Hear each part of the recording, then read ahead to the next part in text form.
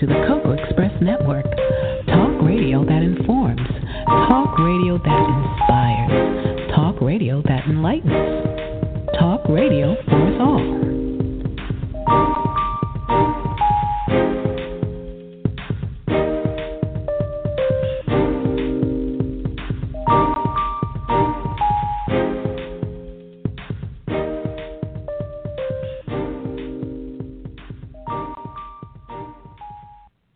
Hello, everybody, and welcome to the Cocoa Express Show Network. I am so excited. I'm excited because we have a really special show today. I have to tell you, it is Saturday, February 24th, so mark this day on your calendar, everyone. And we're going to have two amazing people today. The first one is going to be Valencia Lau Saunders. Yes, she came back. She came back. She's just doing this show today, which I'm so grateful and so honored to have her back. I miss her so much. But I'm glad to have her back. And she's going to be interviewing Mathew Knowles, and they're going to be discussing his new book about racism and his perspectives on racism from his experiences growing up in the South. So I would love to talk to you some more, but I just want to be able to have some conversation with Valencia Lau Saunders before she interviews the amazing guests we have. So we have two amazing things happening today. So everyone sit back, listen, and enjoy. Hey. Hey. How are you? Welcome back. Hey, welcome back. Hey, listening family. Hey, family. Oh, hey. How y'all doing? Yeah. We are glad to have you back. Now, I'm going to step aside, and I'm just going to let you talk about, what's good with you. And, if you need anything, I'm here for you. Oh, what's good with me? Oh, let's see. Well, of course, the time that I come back, I get a cold. So I apologize for how this may sound, but, it's all good in the hood, right? Well, I've been away for a while. A little health issue episode happening, and, we've been working on that, and I'm feeling good. So that's all I'm going to say on that front. But how y'all been? What y'all been doing? Well, there's been a lot happening in the universe these days, And I know on everybody's mind and heart is Black Panther.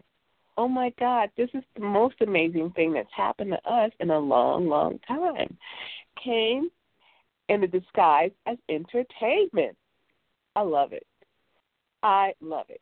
I mean, it's not only captured the Black community, it's captured, like, anyone who went to see it, Europeans, Asians, back on the continent, in the motherland, they're like, yes.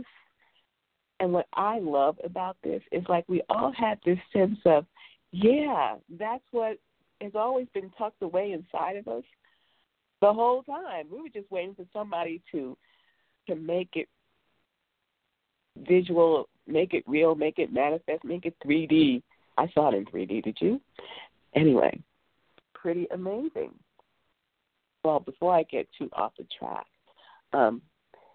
Aurelia called me and asked me did I want to do this interview with Mathew Knowles. We've done two prior, and it's always been an interesting talk.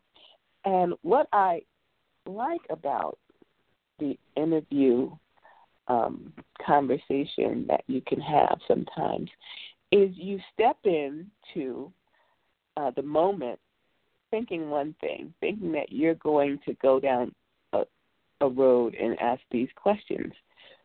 And then sometimes you find yourself elsewhere. You're still kind of on topic, but the interview and what's important is in another location. So that's always interesting to me. But at the same time, doing the interview has to be open to where this is going to go.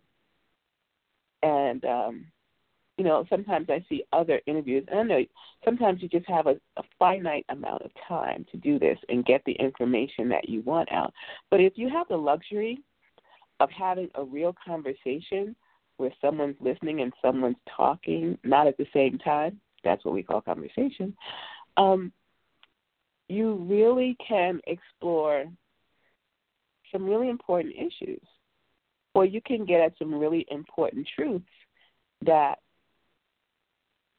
we're kind of hiding in plain sight. So in my interviews with him, going in one place, but we ended up elsewhere. So I'm going to see where this goes, because I think we're at an interesting time where so much is happening. And, racism is definitely a big topic and issue. It always has been. But for some, because we're in the Donald Trump era, we are finding ourselves really struggling with this. So kind of systemic issue has been around for ever. And how do we kind of heal ourselves? That's been the biggest problem, healing ourselves. But the one thing that if you look back historically and then you go forward, every generation, it's their job to be better or have better or experience better or to heal better than the last one. So here we are in 2018, and we find ourselves, again, struggling with this issue that seems to, get tranquil, and then it explodes again. It's like a volcano. It rests, and you don't know when that's going to happen. The volcano's going to say, you know what, in 2 weeks, I'm about to erupt. So y'all need to get to wherever you need to get to. Nope, that's not how it works. So Mathew Knowles has written this book, Racism from the Eyes of a Child. And, I really want to talk to him about that, because what we see as children and what we're told as children sometimes forms how we perceive the world as grown-ups. What's poured into a child is what you get as a grown-up, and you kind of live your life. Only him. It's been probably all of us have experienced this scenario in one way or another. So it'll be interesting to see. I've had the privilege of doing some reading, but I'd like to talk to him and have y'all hear what he has to say. Do we have a Mathew Knowles on the line yet? No, I'm waiting. I've been in contact with Angelo. He's working on it. Great. So we'll just keep talking. So I know what I want to talk about. Aurelia has been working on a pretty amazing project. I'm talking about you. I'm talking behind your back. Okay, bye. She's been working on a pretty amazing project, and it is something that our mom was very, very adamant about. Etiquette. How you act when you in the street and how you act when you at somebody else's home. She did not play. So she, it was important for not just her, but for us. When we went out somewhere, we ate like we had like we had shovels. You don't shovel stuff in your mouth. You don't gobble up your food. When you answer the phone, you don't say, "What's up?" or "Uh-huh." We had to say, "Lyle's residence." "Hello, Lyle's residence." And someone would say, "Oh, can I speak to you?" And you say, "Yeah." It was none of this like, "Yo, what's up? Who this?" No. And so I'm grateful for that, because it gives you, and I know people probably have a lot of different feelings about this, but I felt like it gave me a place to to know what my boundaries are, and to know for myself and for other people. So what she's doing, let me get back to her. What she's doing is taking this principle of etiquette and bringing it to the community. And it's for young girls and young boys to learn how to do some basic things that are really important, like how to set a table, what a table setting looks like, what forks and knives to use. And she's brought in some really great speakers to come to these etiquette classes. And they're teaching these kids and showing them lots of things. Like the last one she had, Steve Duncanson, who was also had a show on the Cocoa Express, he came and talked to them about public speaking. And for those of you who've never heard him speak, he has this very commanding, deep man voice. And, he's pretty mesmerizing when you hear him speak. So I know the kids were like, wow. And it was to have them have that experience of being in front of someone and talking, getting their point across, being understood. And I think that's so important. And now, with this Florida shooting, we're seeing some really articulate kids say what they mean what they say, and say it in a way that the adults can't fluff it off. And that's really important. And I think it's really important for Black and Latino kids in the community to have this command of language and of themselves. We're in a time where, this is a strange but interesting time. A lot of things are happening, and it depends on your perspective as to how you take it.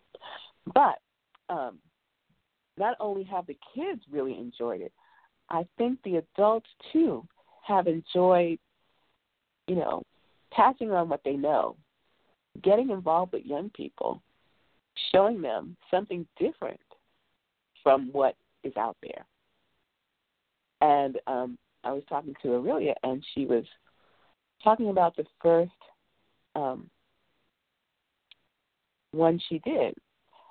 And she was so surprised that before she can get to saying anything about a knife and a fork, she had to meet these kids where they were. And they are in some rough spots. And they had to talk about who they were and what they were experiencing before anything else. And I think, that's an important lesson. Meeting people, meeting these kids where they are. Because if you don't, all this other stuff is like talking Greek to them. They don't hear you. They don't understand you because you don't understand them. And sometimes, we forget. Maybe some of us have not had the experience they're having, but they're having an experience. And if you don't know what that is, then you can't relate to them. You can't give them the thing you want to give them. So she has found this very satisfying, but hard. It's hard to put together these things. And so she's had some wonderful people sponsor girls and boys, and it's $25. That's all, $25 to sponsor a kid to attend this etiquette program. It's an investment that's going to give rewards far, far, far down the road. Trying to teach kids how to speak to someone when they meet them. You look them in the eye, you shake their hand, and you say hello. We think it's like no-brainer. But gosh, if you don't have that experience and nobody tells you or teaches you, you just don't have it. You can't know what you don't know, and you can't do what you don't know how to do. That's kind of it. It doesn't matter if you're real poor, real whatever, real crazy, real smart. You can't do what you don't know how to do, and you can't know what you don't know. So, at the end of this show, I'm going to let Aurelia give you some information if you want to sponsor a kid in this etiquette program, because it's really important, and it's not a huge investment in a human life, in a human being. And I think, pay off down the road, because this kid might invest in someone else or invest in a good decision. Instead of making a bad decision, they might make a better choice. for themselves. And, it's so weird to think that came from going to an etiquette class. I've heard from other people who have done programs for kids, and they come in and they make this big, production of this day. This day is amazing. And this was from someone who was a football player, and he put together these big sports clinics, and he brought in lots of celebrities and athletes, and they do all kinds of things. But there was one kid that really stuck out to him, and it was a kid who he just had this energy that was angry, and he was like, what's going on with this kid? Everybody had left. The cleaning people were cleaning up, and the kid wasn't a little kid. He was he's like, if this kid knocks me down, I'm down. And he's a big old football player. He's a big man. But the kid, he's like, hey, what's up? Did you enjoy the day? And the kid was like, what am I going to do now? And he was like, what? He was like, what am I going to do now? This has been the best day of my whole life. Now what am I going to do? And we don't think about that. We put on a pony show for kids, and we leave them. We leave the community. We leave to go do our thing. And these kids, what's the follow-up? What's the prescription for their next steps? And not everybody has the wherewithal to pursue something independent on their own, or has a family who'll be like, you had a good time. Well, we're going to try and help you do this. And he realized that he was only addressing half the problem and not the whole problem. And he did this because someone took him in and said, this is what you're going to do. It was his father. It was like, you're going to do this. And I don't hear nothing. Don't cry. Don't say you want to come home. This is for your own good. So, that being said, he decided to give this kid his information and say, call me, I'm going to help you. And I think Aurelia's program is great in that it's ongoing, giving kids something to think about when they're not in the program, at the program. It's something that, they'll look at and say, oh, you know what, the fork is supposed to be over there. They don't even know how to do this. Or it's just like, let me set the table, Grandma. I got it. Or Mom, I got it. It's the simplest thing, but it means a lot. So I just want you all to consider investing in this program and investing in these kids. I know it's something she wants to do on a larger scale, but right now she's doing it in Delaware in her community. And we invest, maybe this spreads. I know, people are doing it, but everybody's not doing it the same. So I'm finished talking behind your back. Okay, but can I just share one thing? It was one experience that we had. After we do our workshops, we give the kids the opportunity to be able to win prizes because we have kind of little things that we like to give them, incentives. And we gave away Fandango gift cards. And after it was over, one of the kids came over to me and he goes, excuse me. I said, yes. He goes, what's a Fandango gift card? And I was like, I said, it allows you to be able to go to the movies. And you don't have to worry about going. The card has enough money on it for you to go to the movies. He goes, oh, okay. And that struck me because, these kids have limited exposure to a lot of things, and we don't realize it. Mm-hmm. He didn't even know what a gift, he didn't have the experience of having a gift card and having it in his possession. So that's what I wanted to share. And that's one of the few things that I've experienced. I've also experienced the one with the fine dining. A lot of these young folks didn't have clothing for dressing for dinner. And they had to go out, their program director had to go out and buy them attire so that they could dress for dinner. And you should see the pride that they exhibited when putting on their ties. They were helping each other tie their ties. The girls were giggling at their shoes. One young lady came in. She didn't have shoes on. She had her sneakers on, and she came to me and she apologized. I'm so sorry I don't have my shoes on, but we were running late and I couldn't find them, so I just threw my sneakers on. And she was dressed up nicely. She just had sneakers on. So we don't realize or understand exactly what it is that these kids are experiencing until we're in the middle of it with them. And, it just blows my mind sometimes, and I have to go home and just really think after each workshop of what I just experienced, because believe you me, it humbles me each and every time. So I'm going to go back and let you finish talking about me behind my back. Okay. I'm going to go back and talk about her behind her back again. So I just want to say I'm very proud of you. I think you do this an amazing thing you're doing, and that, it's hard to step up. People work hard. They don't have time. They have families, but for somebody to say, I want to help. And, it's not always dropping $5 million or $500,000 or what, it's dropping $25, to help out. And pride, how much that feels so good to be proud of yourself and to be in a situation where you're like, yo, I got on a tie. Yo, let me help you. And girls are like, ooh, girl, those are nice. That must feel so good. I know back in my life when I got a new pair of shoes, when I was little, I was sleeping in suckers because I would fall in love with a pair of shoes. And you just feel so proud of yourself. You got something new and swanky, and that's a good feeling. And my mother, our mother, she is from the South Carolina, a little town, Pomeri, and they would get dressed up for occasions.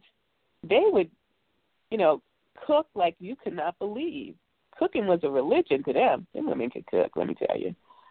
But at the same time, they would, when those occasions came, they would be dressed up in beautiful dresses and know how to set a table, know how to make the dress.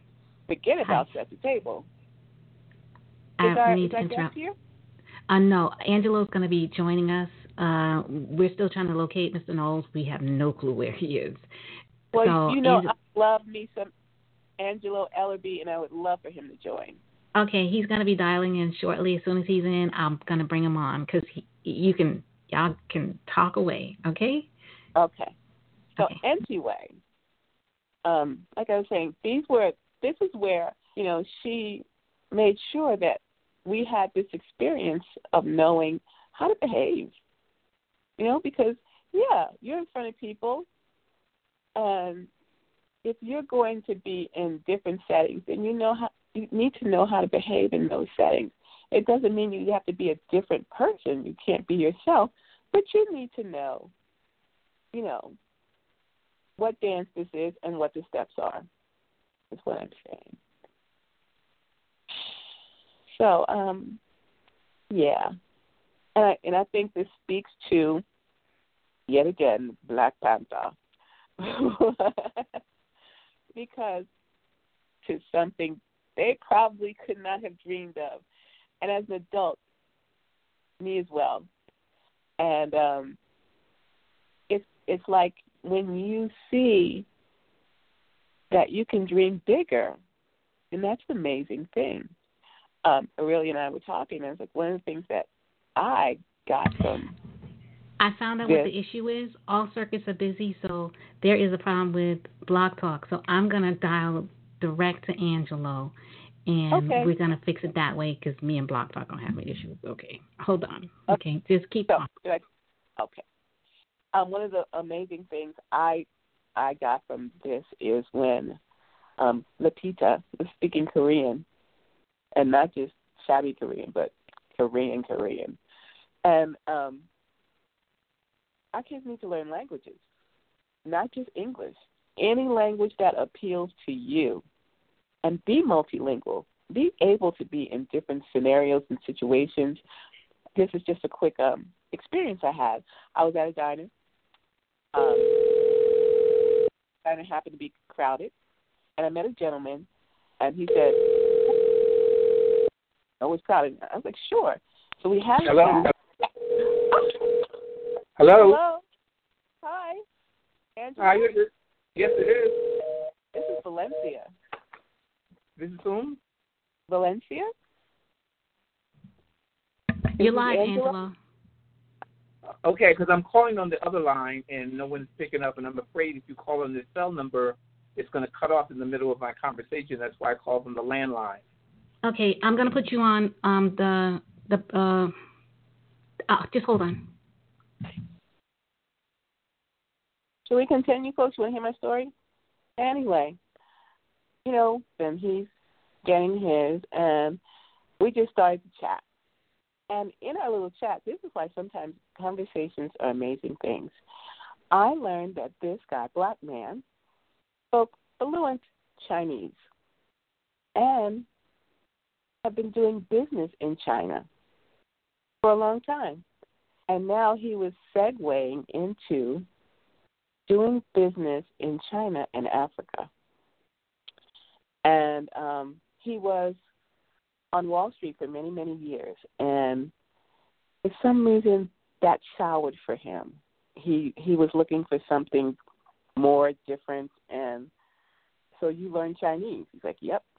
And he owned a couple of nightclubs in China. And so this is the experience our kids, all of us need to have. I need to learn another language. I know a little bit of a few things, but nothing that's going to get me anywhere. It's like, I'm sorry. No, I'm sure it's going to get you somewhere. It's gotten you this far. It's okay to have one language. It's just good to understand and have a feel of the next person's language. It is good to study and have other languages, but the control of your language and the diction and the speech and the delivery becomes a way of life for those who are existing in this U.S. of A. That's so right. I do agree with you. And you know what? When I have traveled, one thing that I have learned is like, don't be the American who only wants to speak English. Learn a few phrases and try. That'll get you that's very true. Very, very, very true. Mhm. Because people were so nice to me when I was like, I'm sorry, my French is bad, but I tried. They're like, no, I speak English. It's okay. Yeah. That's very true.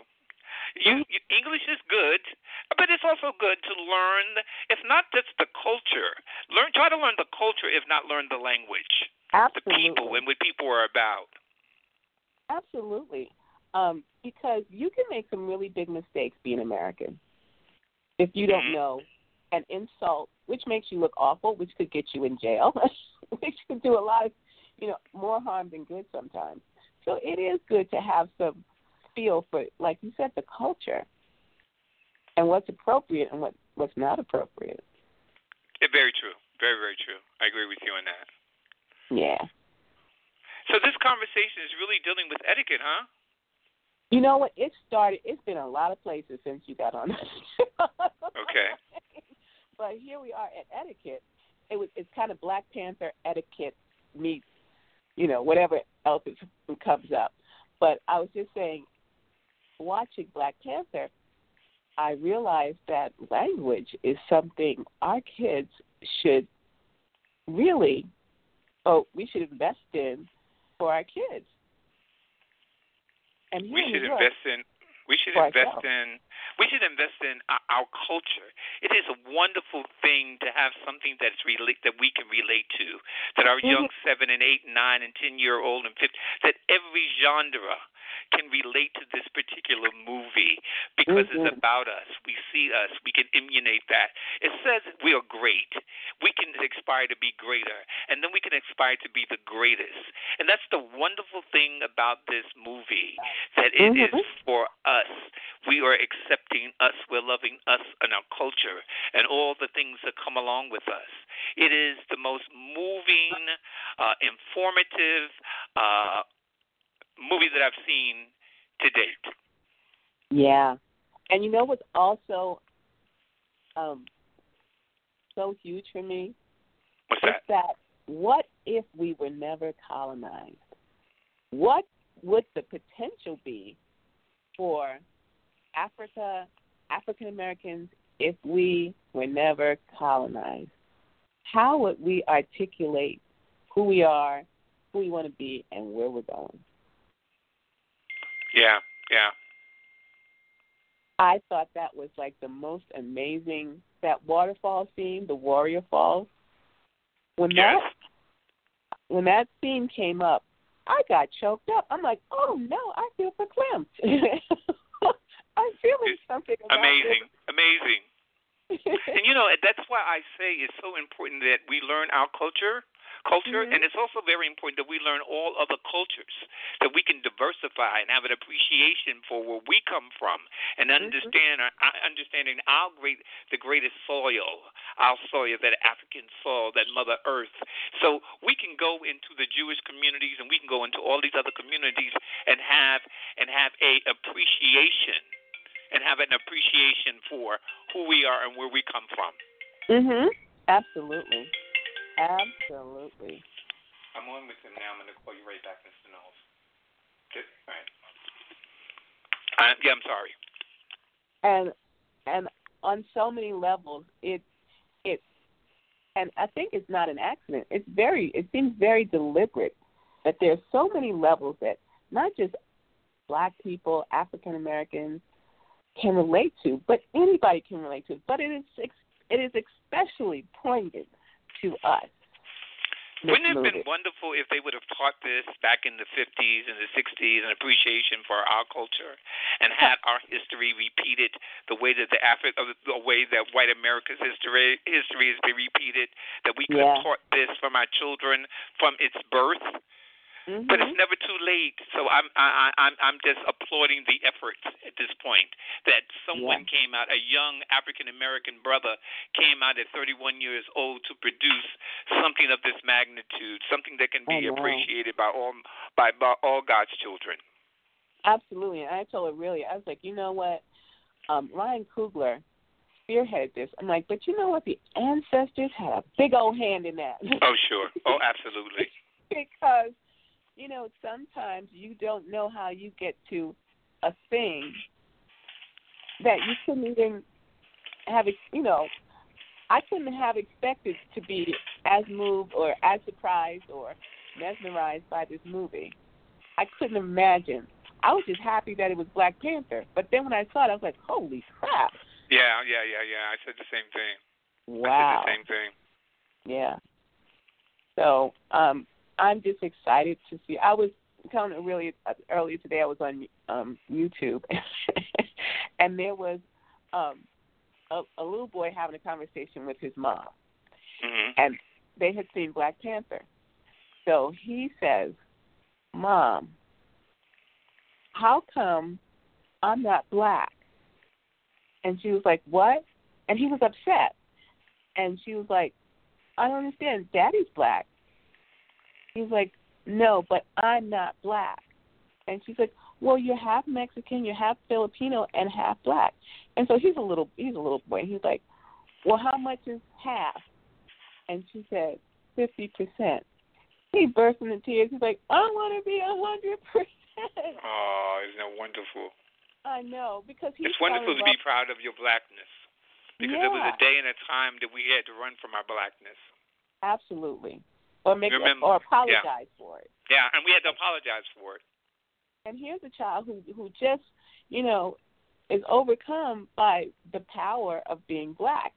And he's upset that he's only half Black. Yeah, and that half is not prominent enough for him. He was like, "I want to be 100%. I want to look like my superhero. I want to look like the people in the movie because they're amazing." I was like, "Oh, sweetie, that's cute." He is 100%. You are who you are. Right. And you are a part of that environment. And so he is 100% because he has a mother that's teaching. And that's the key thing with today. Our mothers and our fathers and grandmothers and our ancestors need to begin to teach our history and our culture and our struggle and the things that we had to go through to get to their freedom of acceptance in white America. Right. And my daughter's like 22, and I get to see this other generation.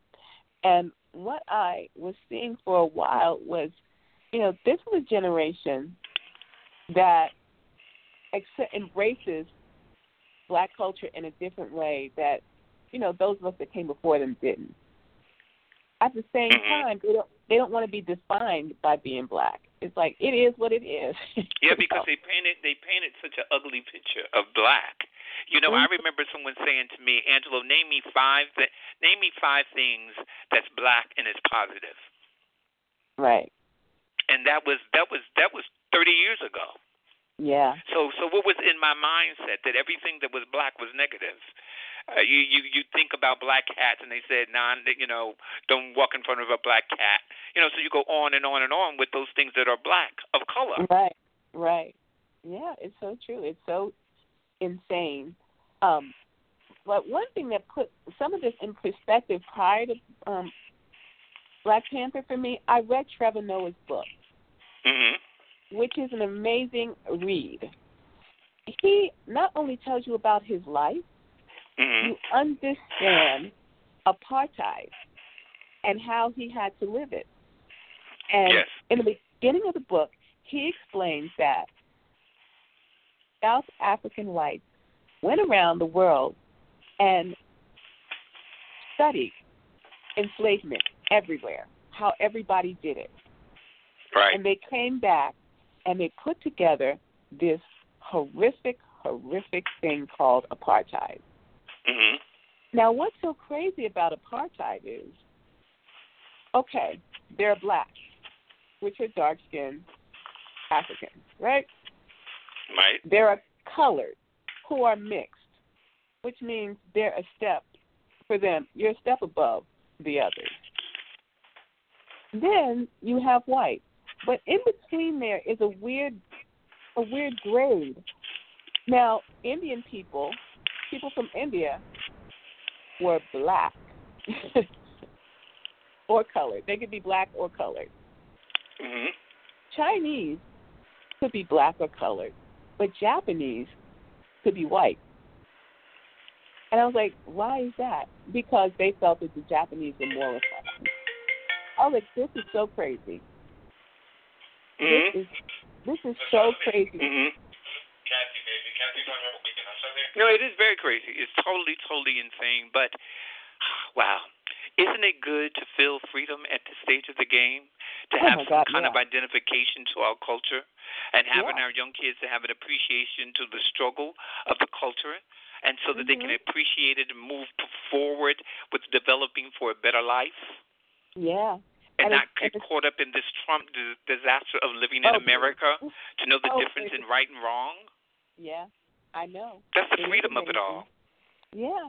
And you see, our kids wanting to, like the character Suri, who was all about technology, and she was young and she was brilliant and she was running things. I'm like, do you know how that's going to affect the future? That's going to be, you're going to have kids wanting to be scientists and engineers and, computer geniuses because they see it. It's been imagined for them. Right. In a way that they can be proud of it and be excited about it. Right. So this on so many levels, just, It's wonderful. I'm going to go see it again today. I'm going to see it again, too. Not today, but I'm going to see it again, too. I'm going to take some kids in my church. I think it's about 25 kids that come to Sunday school. Wow. And I'm going to take them all to see it because I think they all deserve to see it. Oh, that's wonderful, Angelo. That's I think so they great. deserve to see it. Yeah, absolutely. And it made me feel like a kid again. I was like, yay! Yeah, I mean, it's really wonderful. It's really, really, really wonderful. And I'm so glad that you and the whole Cocoa Express is identifying with this and sharing this with your listening audience.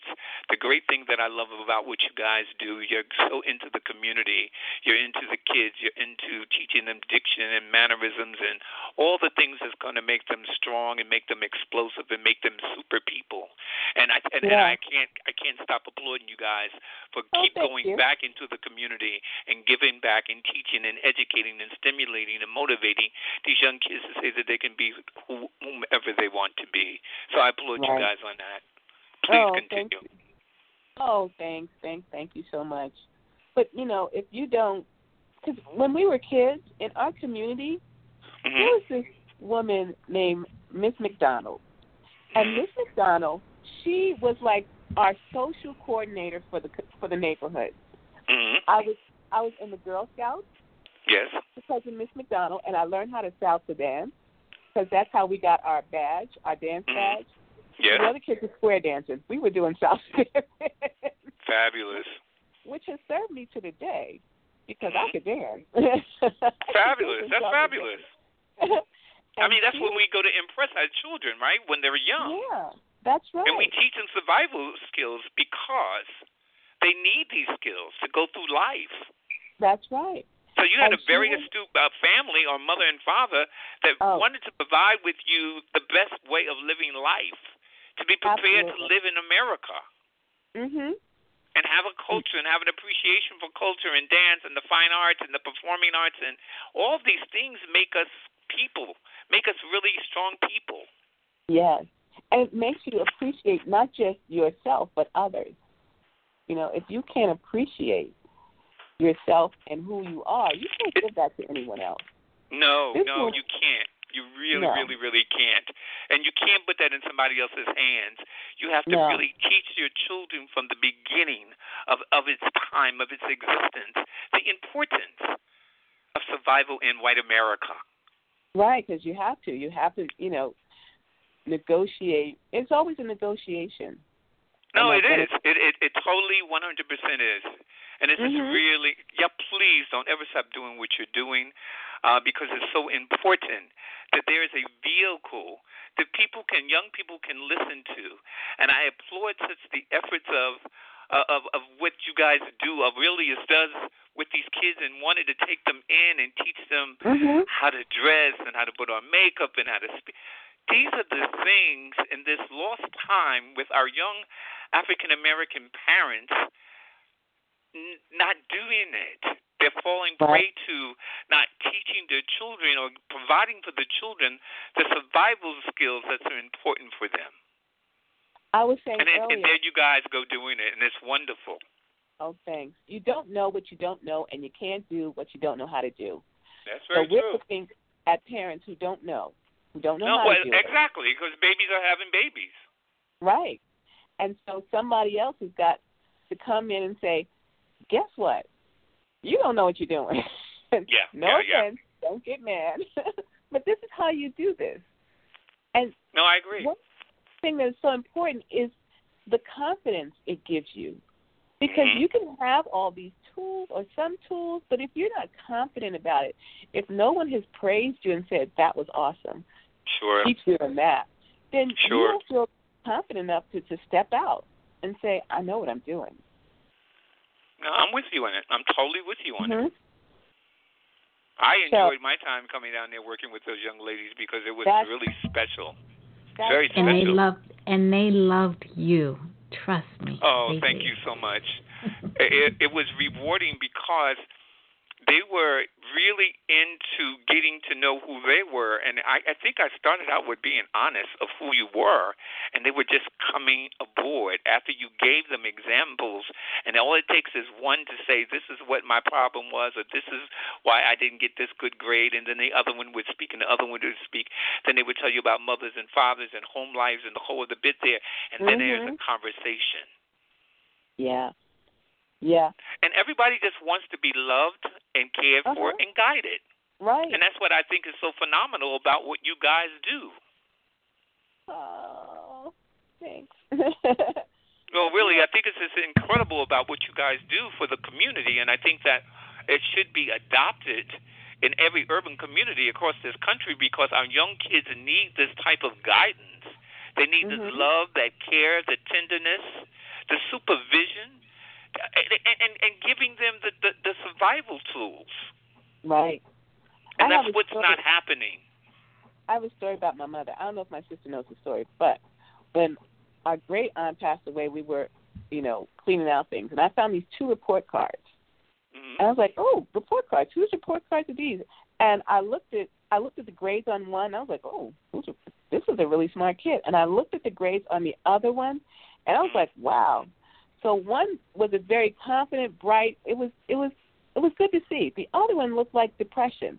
So I was like, Mom, look, I found your report card. She said, girl, put those things away. Throw them away. And I was like, oh, there's a story.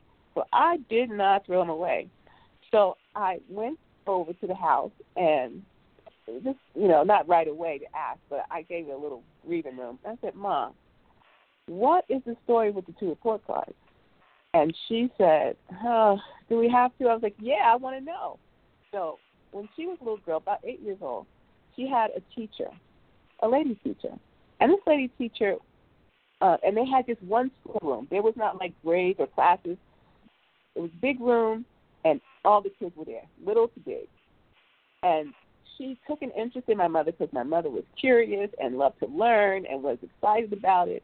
And she really praised her and congratulated her for being so smart. And that's what this report card reflected. Somebody who loved, cared for her, and made her feel great about herself. So this teacher had to leave, and they got another teacher, a man teacher. But, the sexes of each teacher is not the issue. Here was someone who should not have been a teacher, number one, who didn't know a lot but was like, just do what I say kind of a person. And before the teacher left, she sat down with my mother and she told her, you're smart. Don't let anybody tell you you're not smart. Don't let anybody take that from you.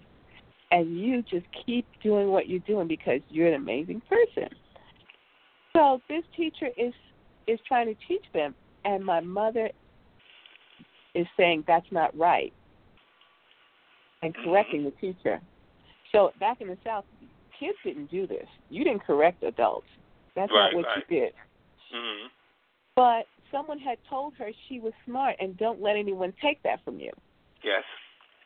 So he kept doing it, and like the other kids was starting to catch on that he didn't know anything. Right. So the one time, I guess he was angry and frustrated at who knows what, but it came out, it was directed at her. He said, I'm right. And she's like, no, but that's not right. The other teacher said, he goes, I am right, and you better say I'm right. And she said, oh, yeah. But, and you know what he did?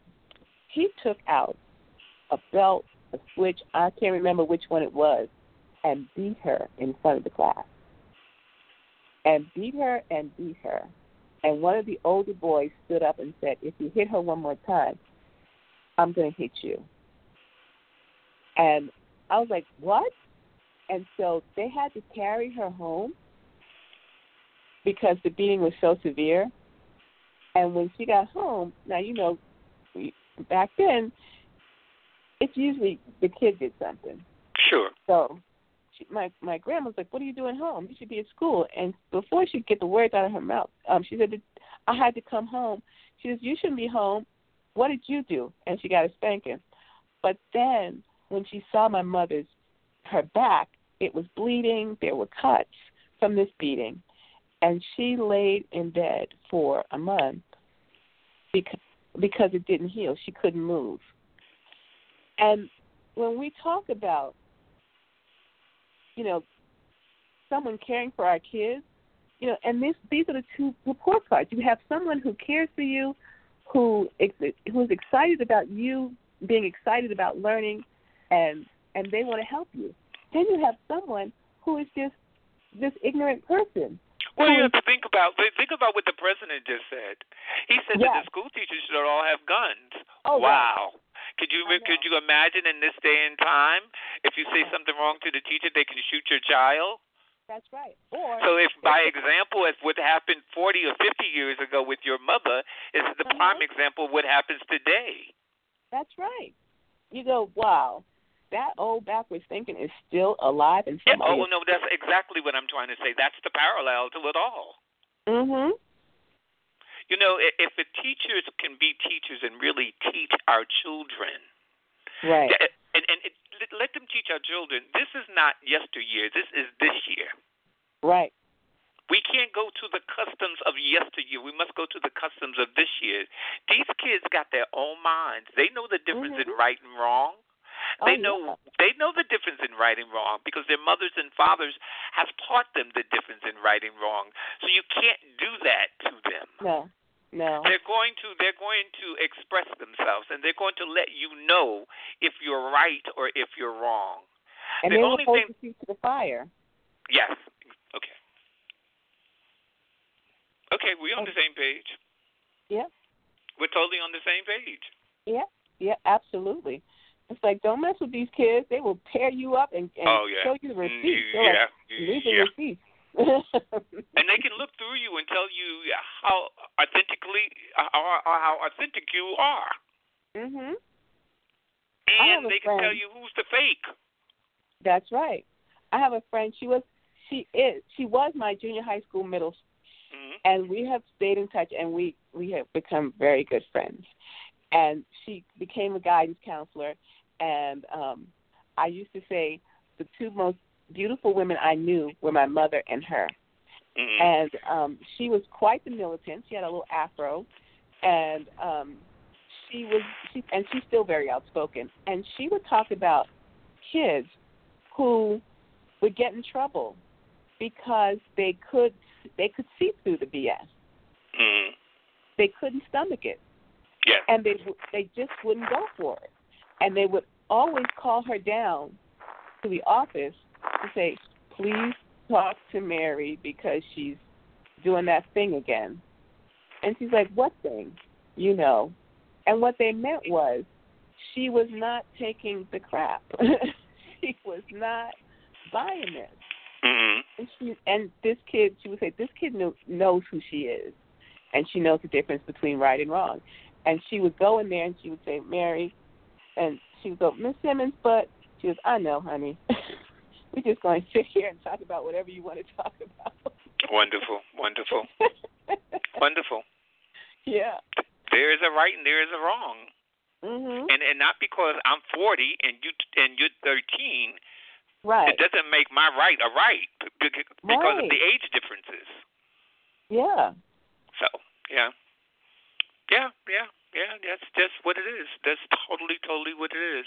It's that I not to change the course of the conversation, but I've been working with Mathew Knowles for some time, and so he had an emergency. He has this incredible book out now. It's called Racism Through the Eyes of a Child, and it is the most incredible book. It's the most incredible book. We're going to have him on to the show next week. The book is so incredible, and it shines such a positive light on, and you know what it is? It's a thought-provoking book. Okay. It makes you think about your who, your whats, your whens, your wheres, your whys. And That's people should really go until Mr. Knowles comes on the air next week. Go to MathewKnowles.com. If they go to MathewKnowles.com, they'll get a clear understanding of this book. There's excerpts from the book. There are comments on the book. You can purchase the book through MathewKnowles.com. But the book is fantastic. It's so thought-provoking. I had the opportunity to read some of the material that you sent, and it was also interesting, and I was really looking forward to talking to him because it's autobiographical. Yes. It seems like it was for him cathartic and healing. Yes, it was very much. And there's some ideas that are controversial in the book. We will have him back on next week. Okay. That would be We'll have him back on next week. Yeah. He texted me while I was on with you, so we'll have him back on next week. But I'm telling you guys, if to your listeners, just go to MathewKnowles.com, read the excerpts from the book. You would be stunned by the things that he had to endure during his time, and you'll have an appreciation of his plight to date. Because what he had to go through in order to get to where he needed to get to. I think it's a phenomenal story. That's great. We were looking forward to having him on today. And when someone tells their story, especially the idea of from the eyes of a child, because we've all been children, and we've all had adults pour things into us, some good, some bad. And we've had to go on and live our life through this lens. Mm-hmm. And as a kid, it's not your fault. No, it's not your fault. It's not. And you do the best you can with what you got until you can do better. But along the way, we make a lot of stumbles and falls and decisions and things that get us to this place where we can look back and say, wow, you know what? I don't need that, and that. That's all wrong. Exactly. And that gives us the maturity. It shows our growth. It shows our growth of when I was 5, I made that decision, but when I was 10, I made this decision because it shows the level of growth. And you evolve as a human being, and that's what I don't think, some of these ideas and ways of thinking are. While we're speaking, Mr. Knowles wants to know if he can call back in. Oh, you have to ask our producer, Aurelia. Oh, okay. I mean, he just texted me, wants to know if he can call back in. Okay. Miss Producer, are you there, producer? Oh, I'm yes, here. Yes. My question to you is, because the circuits are still busy, he can call through you, and you can just have him join you. But better yet, why don't you give me your number and then you can do, and then I'll tell him to call you. Okay, he can call me. That's the thing. I'm dialing out. That's how I was able to get you. I've been dialing people direct, and I'm able to do it that way. Why don't you guys go off chat, take care of that, and come back? Sounds great. And Lil, call me back. No. Did I do wrong? Going to be on with us, but in the meantime, we had some real good discussion. My first day back, and I'm working way too hard. No, it's good. I like to talk. Anyway, so,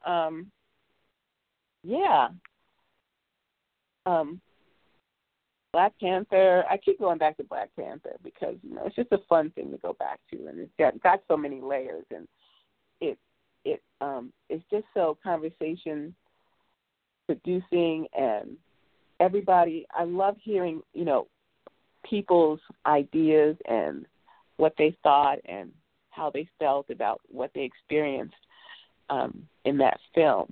And I can't wait. I want to go back to Wakanda and for the sequel. But at the same time, I'm nervous for the sequel because, when something's this great, a whole bunch of people who don't need to be in this movie are going to want to be in this movie. And I don't want it tainted.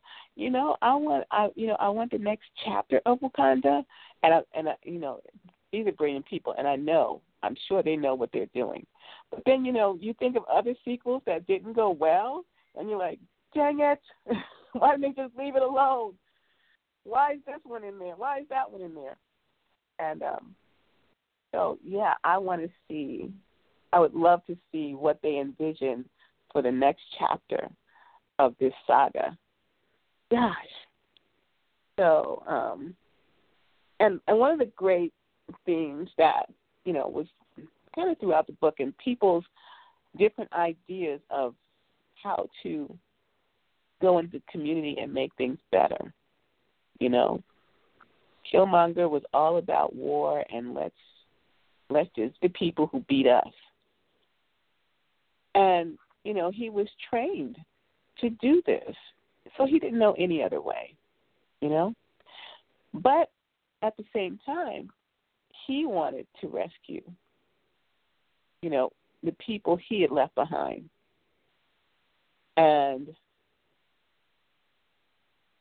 T'Challa the King was like, I don't know, we've been fine. We got a whole bunch of people coming in here. But at the same time, meeting Killmonger, he understood the ramifications of being left behind. Mr. Knowles is on. Mr. Knowles, hello. Hi, Valencia. How you doing? I'm good. How are you? Long time no speak. I know. Way too long. Well, I'm here in Houston today. I'm actually in my office. I'm sorry for the echo in my office. Oh, no problem. So, look, we have been, talking about a whole bunch of crazy stuff, but not crazy stuff, but fun stuff. But we're going to get to the reason you're on the air right now. You've got this new book, Racism from the Eyes of a Child, and in it, it's autobiographical, right? Well, it is. I wanted to tell my story, Veronica. I wanted to, and it took a lot of research. I learned things about my grandparents and my great-grandparents on both my Knowles and Hogue side that I didn't even know. I didn't know my grandmother had a set of brothers that were twins, Gitney and Sidney Moore, which explains though the importance. It explains why Beyonce has had twins, because it's the DNA in our family. There you go. Wow. And through this research, I never knew all of this. But it's talking about me growing up in a little small town in Gaston, Alabama, where my mother went to high school in Marion, Alabama, with Coretta King. That city, T.D. Jakes was from Marion, Alabama. Gene Young, Andrew Young's wife is from Marion. They only had like 2,000 people, and all of these highly educated people and smart people. But my mother took up the civil rights movement. And I was in Gaston as a young kid, part of the civil rights movement in many ways, and the book talks about it. I never went to a black school, and I'm 66. Went to a Catholic elementary, went to a white junior high, went to a white Gaston High, the same high school that Judge Moore, who ran for the Senate recently, went to high school there, went to the University of Tennessee at Chattanooga. So it talks about all of that. Wonderful. And this must have been very cathartic for you to really learn who your people were, where you come from, maybe where you even get some of your traits from. No, not maybe. My family and forefathers were entrepreneurs, and that was their spirit, the spirit of entrepreneurship. And they were very successful people, very successful, and thought outside of the box. And I certainly believe that DNA is part of my success. That DNA, I think, is part of my kids' success. I'm sure, and it's just being passed on from generation to generation, which is really beautiful. And especially since you've gone back and you're like, okay, this is who we are. This is what we do. And I wanted to share all the elements of racism that I went through growing up, being one of the first or the only. And I chronicleize that even to today. Today racism still exists in America. I'm still impacted by it. I've had experiences as recent, in my book as a year ago, less than a year ago. So it was the purpose of this book is to begin dialogue about racism, to begin dialogue about colorism, to begin dialogue about it. And I think that was one of the interesting things that I read in the material that I had is talking about colorism. Child, this idea of colorism was kind of poured into you. And as a child, you don't have choices, like knowing what's right or what's wrong. And based on some of the things, not just you, but all of us, have learned, have made us make choices in our lives. And some of those choices go back as far as slavery, and it was passed on generation to generations. And this is not just a U.S. America issue. This is a world. Colorism is a world, and racism is a worldwide issue. Many women in Nigeria bleach their skin so they can be lighter color. And this is so, and it's actually pretty sad. And I know I've experienced it growing up too. I didn't really take it as like, oh, I feel bad about myself. But boys were like, I don't go out with light-skinned girls. I'm like, good, because I don't like you. Yeah. Well, the thing that's important that we should all know is that being black is a beautiful thing, and we have beautiful brothers and sisters from all shades of black. So this book is not to make someone that's of a lighter color or of a darker color to feel bad about themselves. It's to empower them, but to also to understand, that colorism is not just within the black community. Colorism is when I think about the shades of color, it goes all the way to white. It passes light complexion. It's like white people have colorism, that they look at different black people and look in Mexico or Europe or India. The darker skinned people, have always had the lower stature and the lower social status, where the lighter complexion and white has always been related to money, power, and control. Right. And it's been used as a tool of separation, a tool of making one group feel more superior to another. And that's how we don't get together. We don't come together to find our solution. And it's working for someone else. It's not working for us. It's working against us, especially as black people. Like you said, we come in various arrays of shades. But it's various hues of color, yeah. Yeah. And this has been a tool to separate us. And like you said, it is so general. It goes back so far. It's just horrible. Well, again, racism in the eyes of a child is to hopefully have people engage in dialogue. But I talk about also racism, because racism, the thing that challenges me, and I want to challenge all black folks, when we get together in a group of people, regardless if it's 3 or 4 people or 10 or 11, typically we always end up talking about racism. If we're really honest about it, that's our number one topic. Right. And I'm saying to everyone, every black person, regardless of their shade of color, we're all the same. And I'm saying that let's stop talking about it and let's have action. Let's do what Alabama did in the last election, when 98% of all black females, 98% of all black females registered to voted. That was beautiful. It was a beautiful moment for Alabama. I was very proud. I was very, very proud. And even to our young people, we're seeing an example of that the horrific killings of the high school there in Florida. But those young kids are taking action. They're not talking. They're taking action. And that's what we've got to learn to do, is to take action. And I think this is a wonderful idea for you to challenge us to stop being in that mode of talking.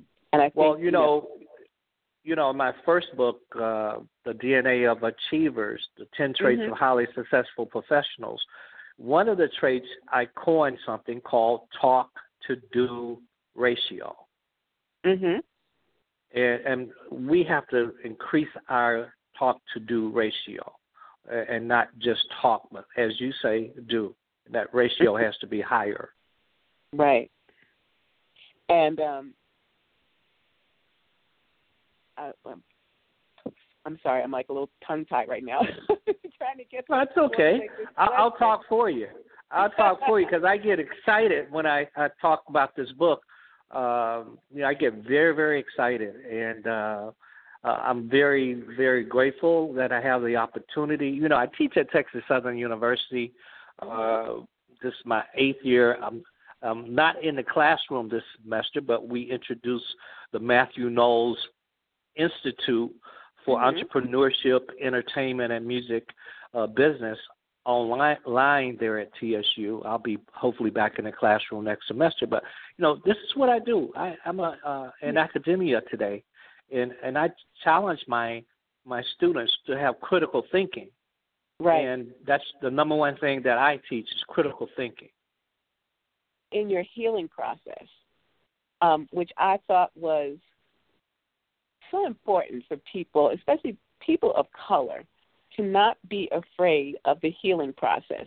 And that's going to counseling and seeking outside help. And I thought that was really brave of you and important for you to acknowledge that, you know what, I needed to heal. And I got that healing. Because we seem to have... And it was important to me to also to black men to know, because we have this tendency to think that therapy and that's like makes a sign of weakness, but actually it's a sign of strength. It's just the opposite. Yeah. When someone says, I need help, that's a sign of strength, not a sign of weakness. Mhm.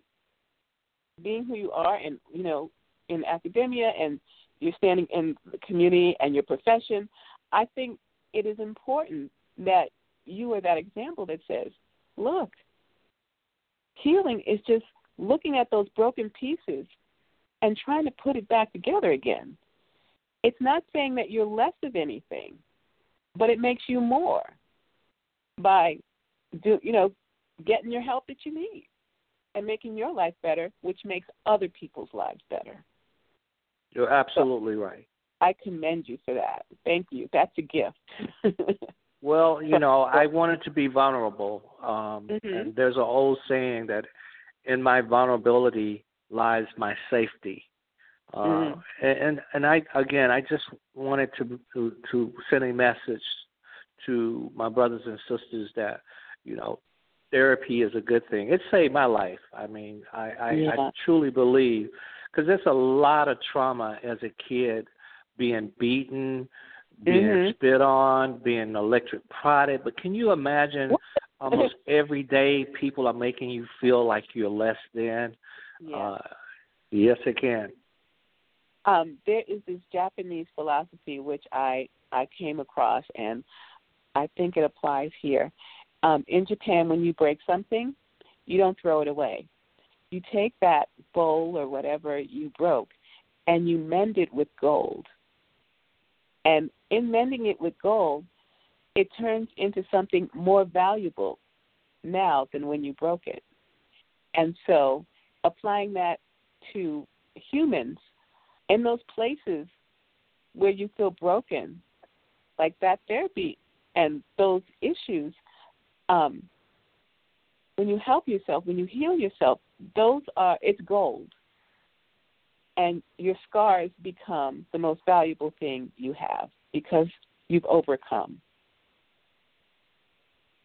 So, absolutely right. I have 4 guests in my book, because that's become like my signature when I write books. It's not always just me talking. I like to have other people talk about their experiences. And one is Dr. Oscar Underwood, who owns a black college, Cornerstone Christian and Bible College, where I got my MBA and PhD. And he says, in my book, it's like you're looking at this quilt and you see something that takes your breath away as far as its beauty and aesthetic qualities, yet at the same time, another piece you see as something that is ugly and out of place. You wonder, how can the two be in the same fabric? Yeah, and that's kind of how life is. There's the pretty and the ugly. There's the good and the bad, but they all exist in each one of us. It's just how are we going to use, what choice are we going to make? And so in developing, it's consistent. It's like you continue to choose betterment, lifting us up through your written words, your institutes, but helping people visualize better. Well, it's important for us all to know that in life, we're going to make mistakes. We're going to have failures. That's really part of life. But the mistakes and failures that we make in life are opportunities to grow. And most of us have to understand it's an opportunity to grow. How are you going to fall on the canvas, and how are you going to pick yourself up off of the canvas? And that's the opportunity to grow, and not a reason to quit when you make a mistake. Most people want to quit and give up. It's a learning experience. Take it, see the opportunity inside of the mistake and failure, and then grow from it. I have a question. It might be a little off topic, but I think it still relates. Like in the music business now, especially in the hip hop area, the rap area, there are artists who are, doing great things. But then there are other artists who the pendulum swings so the other direction.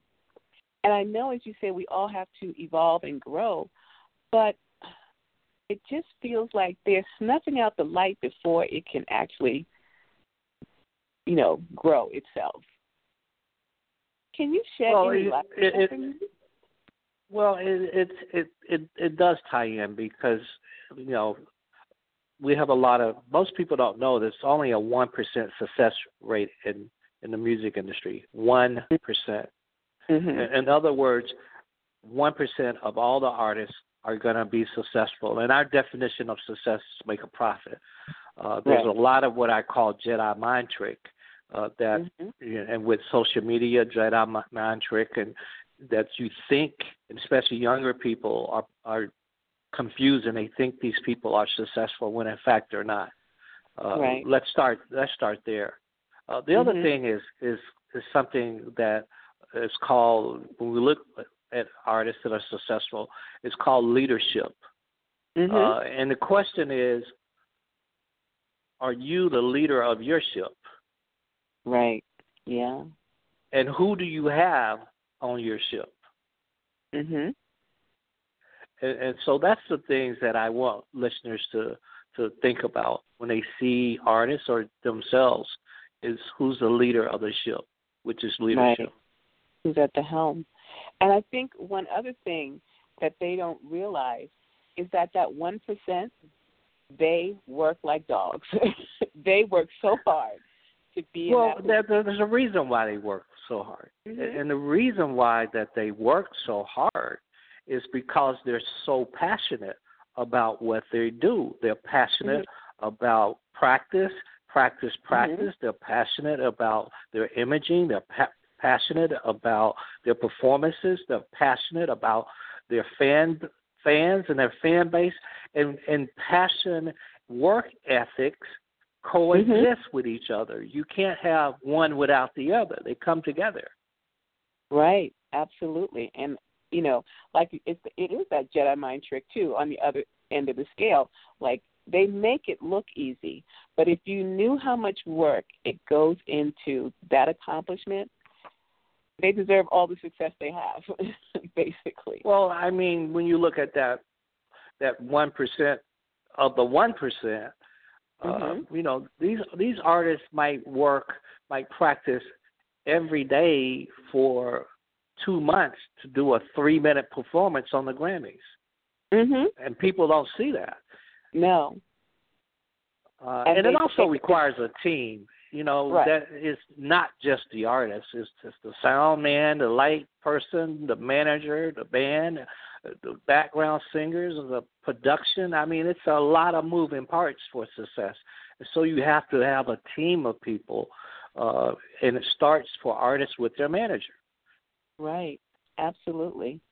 And having that vision, I think having a vision for something and a plan and sticking to it, you have to deviate from plans from time to time, but the vision, I think, is what's so important. The one you have for yourself and the team you have, that you are all on board with your success. Well, you're quoting the 10 traits. I love that from the DNA of achievers.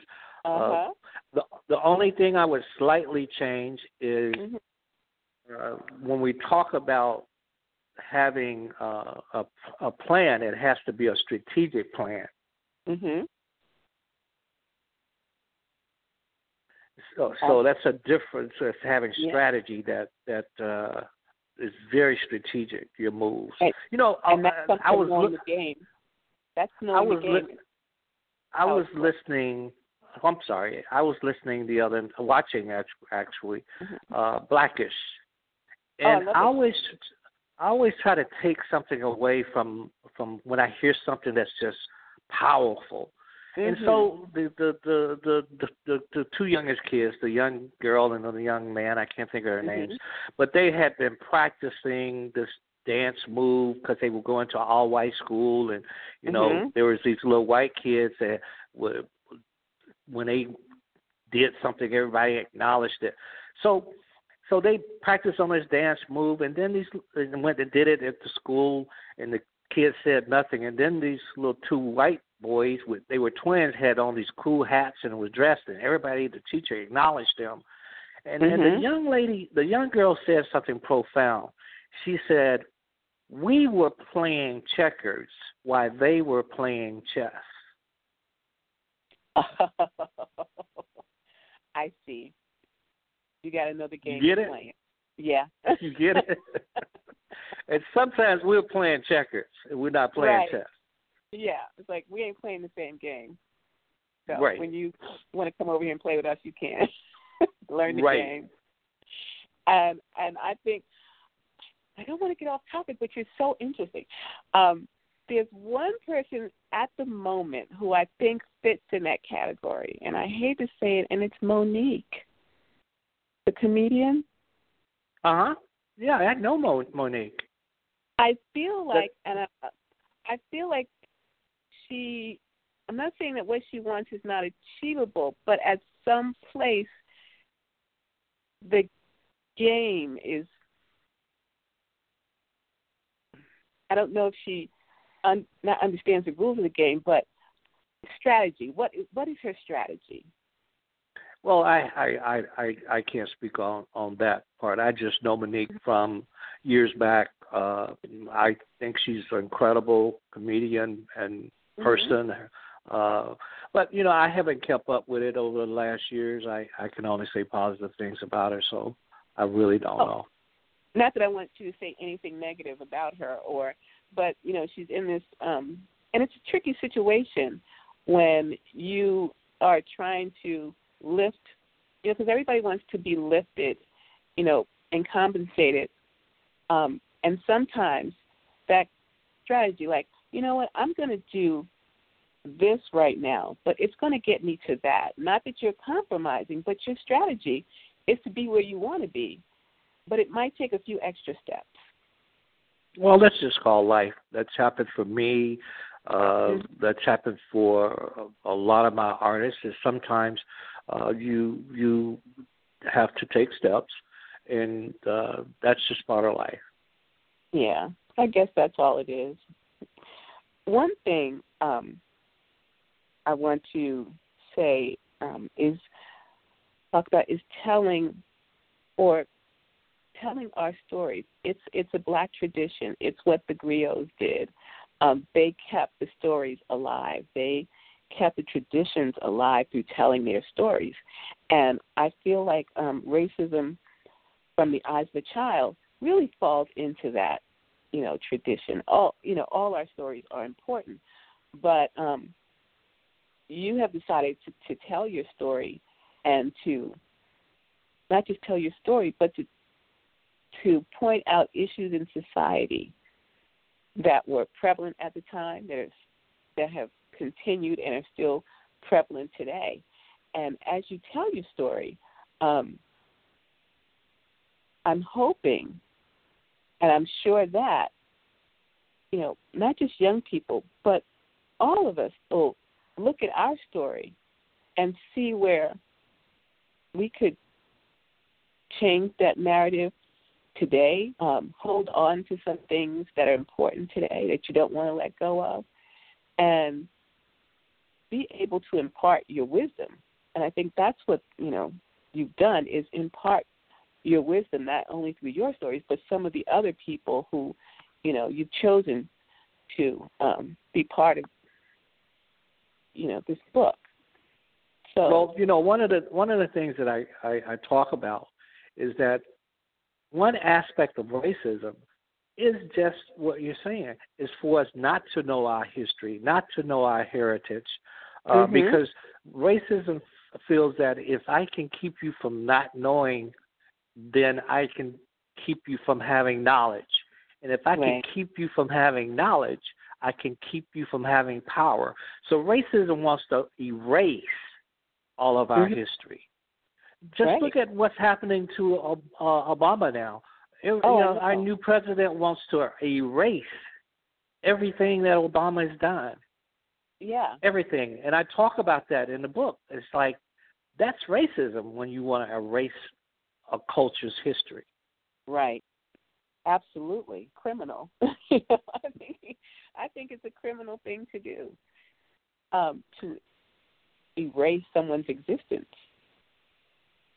But for those of us who witnessed it, you can't erase it. It happened. Right. Barack Obama happened. I'm very proud of it. But Absolutely. Again, I hope that we learn our lesson, though. And that is, we have to exercise our right to vote. Just like those women in Alabama, those black women in Alabama prove what happens when you exercise your right to vote. We have a voice. We have to use it. I hear a lot of people complaining about our current president, yet they didn't go vote. Right.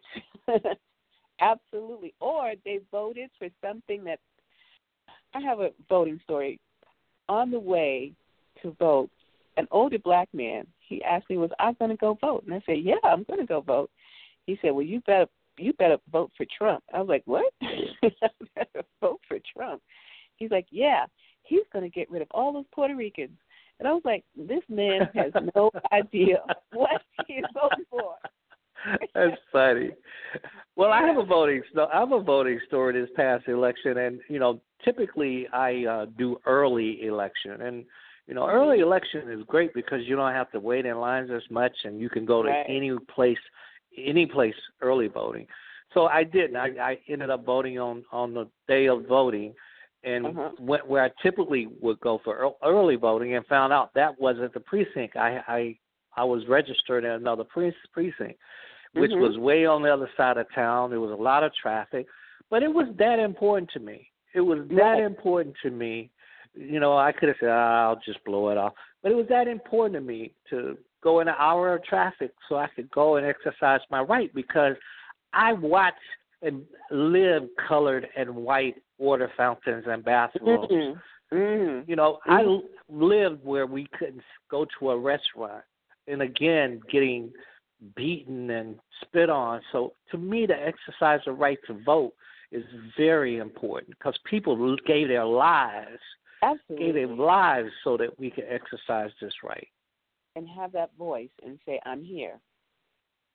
We're here. Well, you have to ask yourself, when you look at America, black folks, we represent 13% of the population in the U.S.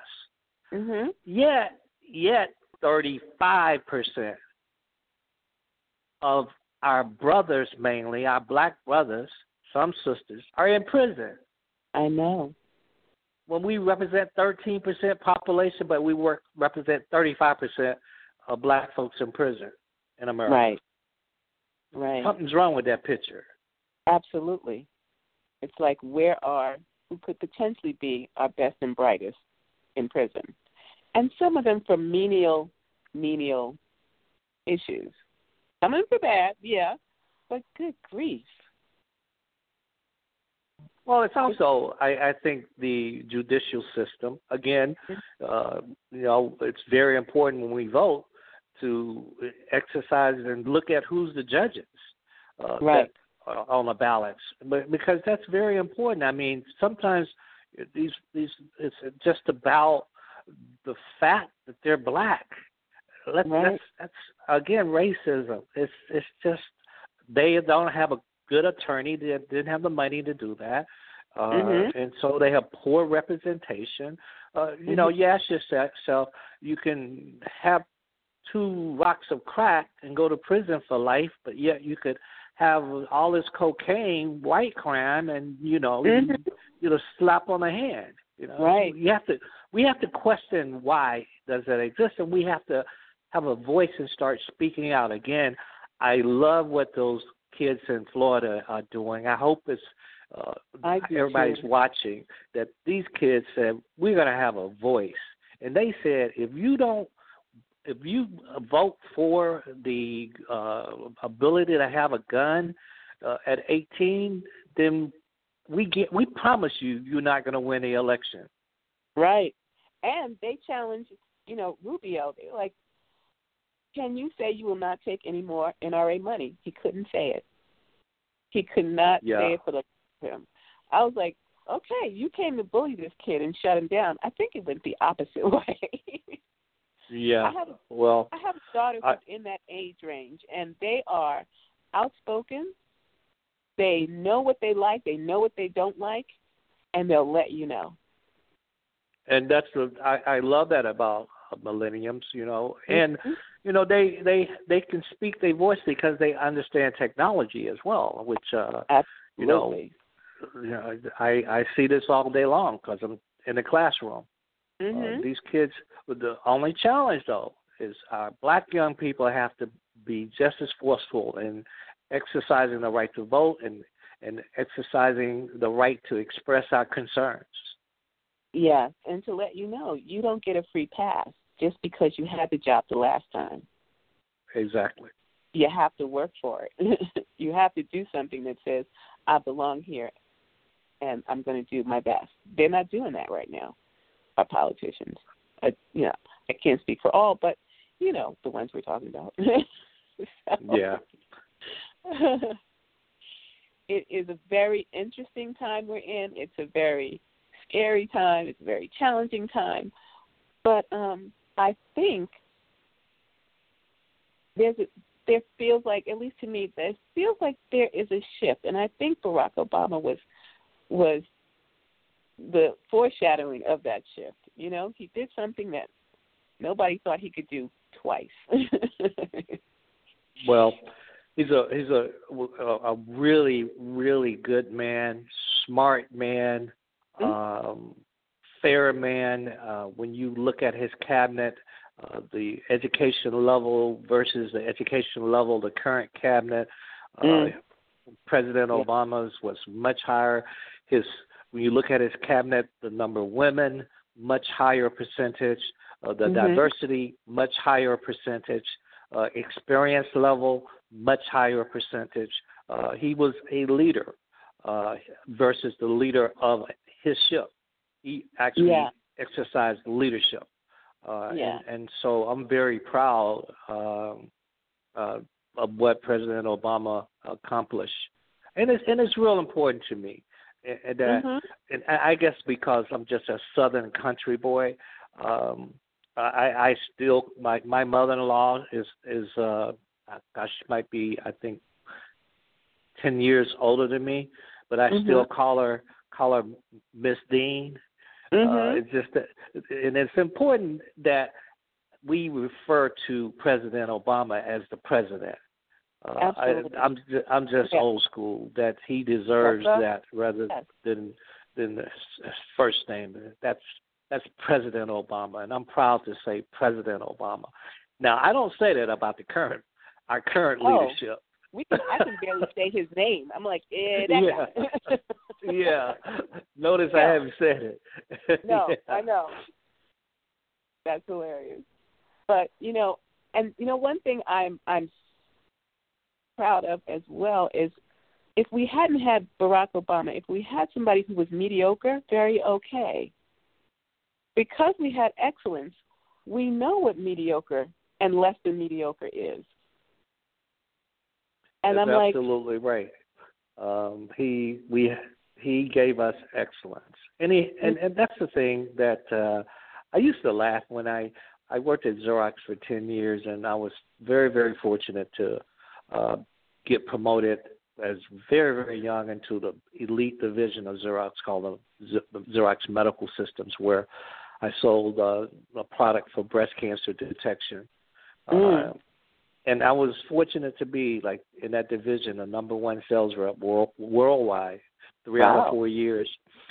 3 out of 4 years. So I used to tell them, some of the sales reps that sold copiers, and they would be like, well, why is it you can come to office in blue jeans and we have to wear suits. Like when you're the number one sales rep, you can do that. I said I'm smart. I said what I'm smart enough to know is I'm the number 2 sales rep. They're gonna fire me. Right. Absolutely. Yeah.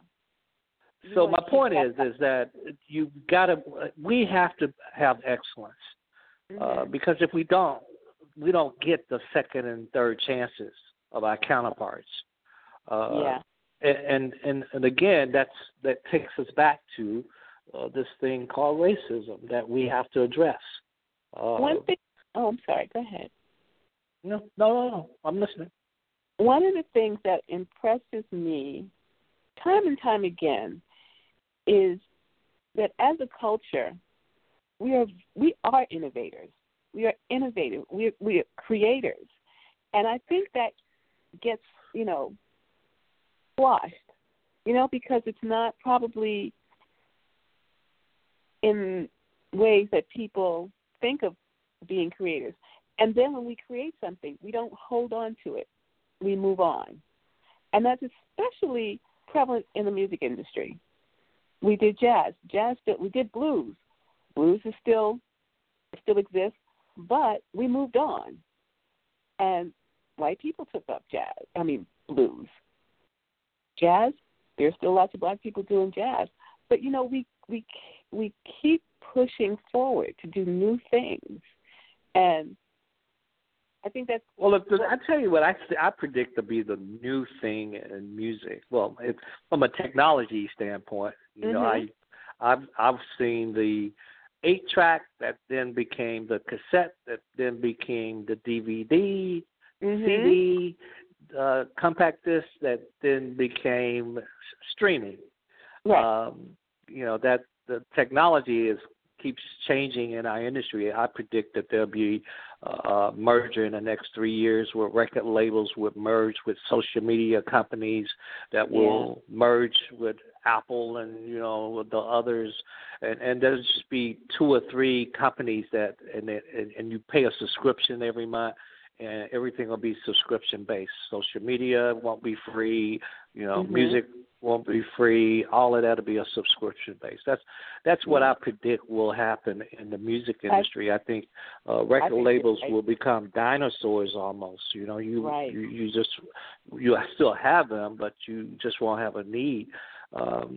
Best Buy just announced that they're not selling CDs anymore. So, and Target is looking to come right behind them. And then I predict that Target does, then Walmart will do the same. So and so it's a different world that we're living in now today, and artists have to, even more so, there's no artist development that comes from a record label. Artists have to do their own artist development.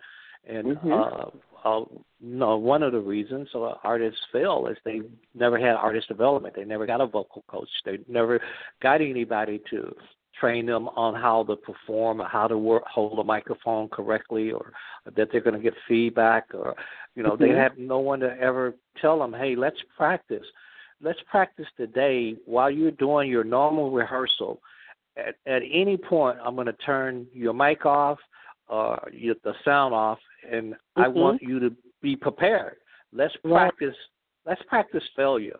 Let's practice the mics are going to go off. What are you going to do when a mic go off? You got to practice that. And my artists, they practice that. They practice the music going to cut off in the middle of the song. Oh, acapella. Here we go. We don't have to think about it. We already know what we're going to do. It's already built in. It's built into the act. I think K-pop is doing, some of that merging. They're merging their resources. The same kids that come in, it's almost like a school. You get into they sign you. You're fashioned. You're groomed, not only in one discipline, but every discipline you can fit in. So they have artists they can put in movies. They have artists they can put in groups. They have artists that are writers. And like you said, that whole industry shrinks, and you do have like one system. I think the Afro beats and that whole African musical culture is going to be embedded in some of our sounds that we start hearing in America, and we're hearing it already. Absolutely. I predict that's going to happen. I predict that's going to happen. We've always kind of like the music in African, we really in America have never really appreciated it like we should, and I think you'll see a shift in that. Even dance. I mean, if you go or if you look on YouTube, people from Africa at their wedding, they dance. And you see that in the kids on the street. Well, my next book, and I don't want to get ahead of myself, but my next book, which composes co-authors, I had a special class, research class, and so my 10 students that were seniors at Texas Southern, they are co-authors of my next book, and I'm proud of that because they did a tremendous amount of research, and it was important to me that they got the credit. And so our next book, and I'm saying our because it's my students included, is the Emancipation of Slavery Through Music. The Emancipation of Slavery Through Music, and we'll talk about. Most people don't know where instruments that we use today, the flute, the guitar, the harp, the drums, know where they come from. Nor do a lot of people understand when those slaves got on the boat, it would be like a German, an Italian, a Greek. They were black, but they were from different tribes, so they could not communicate. They couldn't communicate at all, and how they communicated was through music. They started beating on the walls, the hull of the ship, and pouncing on the floor with their feet and humming, and they finally could communicate. Similar to in slavery in America, it was through our songs that, the white slave master would be out there with his shotgun, and these slaves would be singing and humming, but they'll be telling a story on how to escape. Right, or could you? Is it not time, or is it time? Yeah, so it's look forward to that. But I'm gonna have to run to this next meeting. But I just want to thank you for giving me this opportunity. It's always a pleasure, and you're always so interesting. You gonna tell people where to get the book? Or can I tell them? You tell them where to get the book. Okay, because I want your listeners to go out and support me. So you can go to Amazon or Kindle. Again, that's Racism from the Eyes of the Child. Or you can go to MathewKnowles.com, and order the book, and I'll sign the book, and then we'll ship it to you. And so those are the 3 places where today you can go and get the book. So, again, thank you for this opportunity. And I ask people to go to my website, MathewKnowles.com. They can find out about the Texas Southern Institute, Knowles Institute. They can. I'm on the board of Make-A-Wish Foundation, and they can see information on that and others. So, again, thank you, and have a great day. I will, and it's always good to have you here. All right. Thank you. Okay. Bye. Bye. So, that was interesting. We covered a lot of terrain, and I think there's a little something for everybody. Please go out and buy the book. It sounds like it is chock full of great stories, information. It's about healing. It talks about, our experiences, which I'm sure his experience is unique to him, but we all have these shared experiences. And like the Me Too movement, sometimes it's helpful to say, oh, me too, I'm not alone. And excuse me, thank you for listening. It was great to be back. I had a lot of fun. And y'all be good. Bye.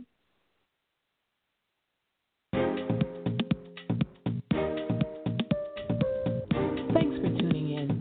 For more content, visit us at thecocoexpressshow.com, Blog Talk Radio.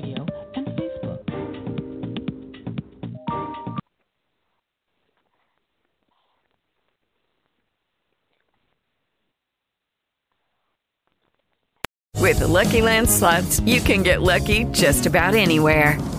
This is your captain speaking. We've got clear runway and the weather's fine, but we're just going to circle up here a while and get lucky. No, nothing like that. It's just these cash prizes add up quick. So I suggest you sit back, keep your tray table upright, and start getting lucky.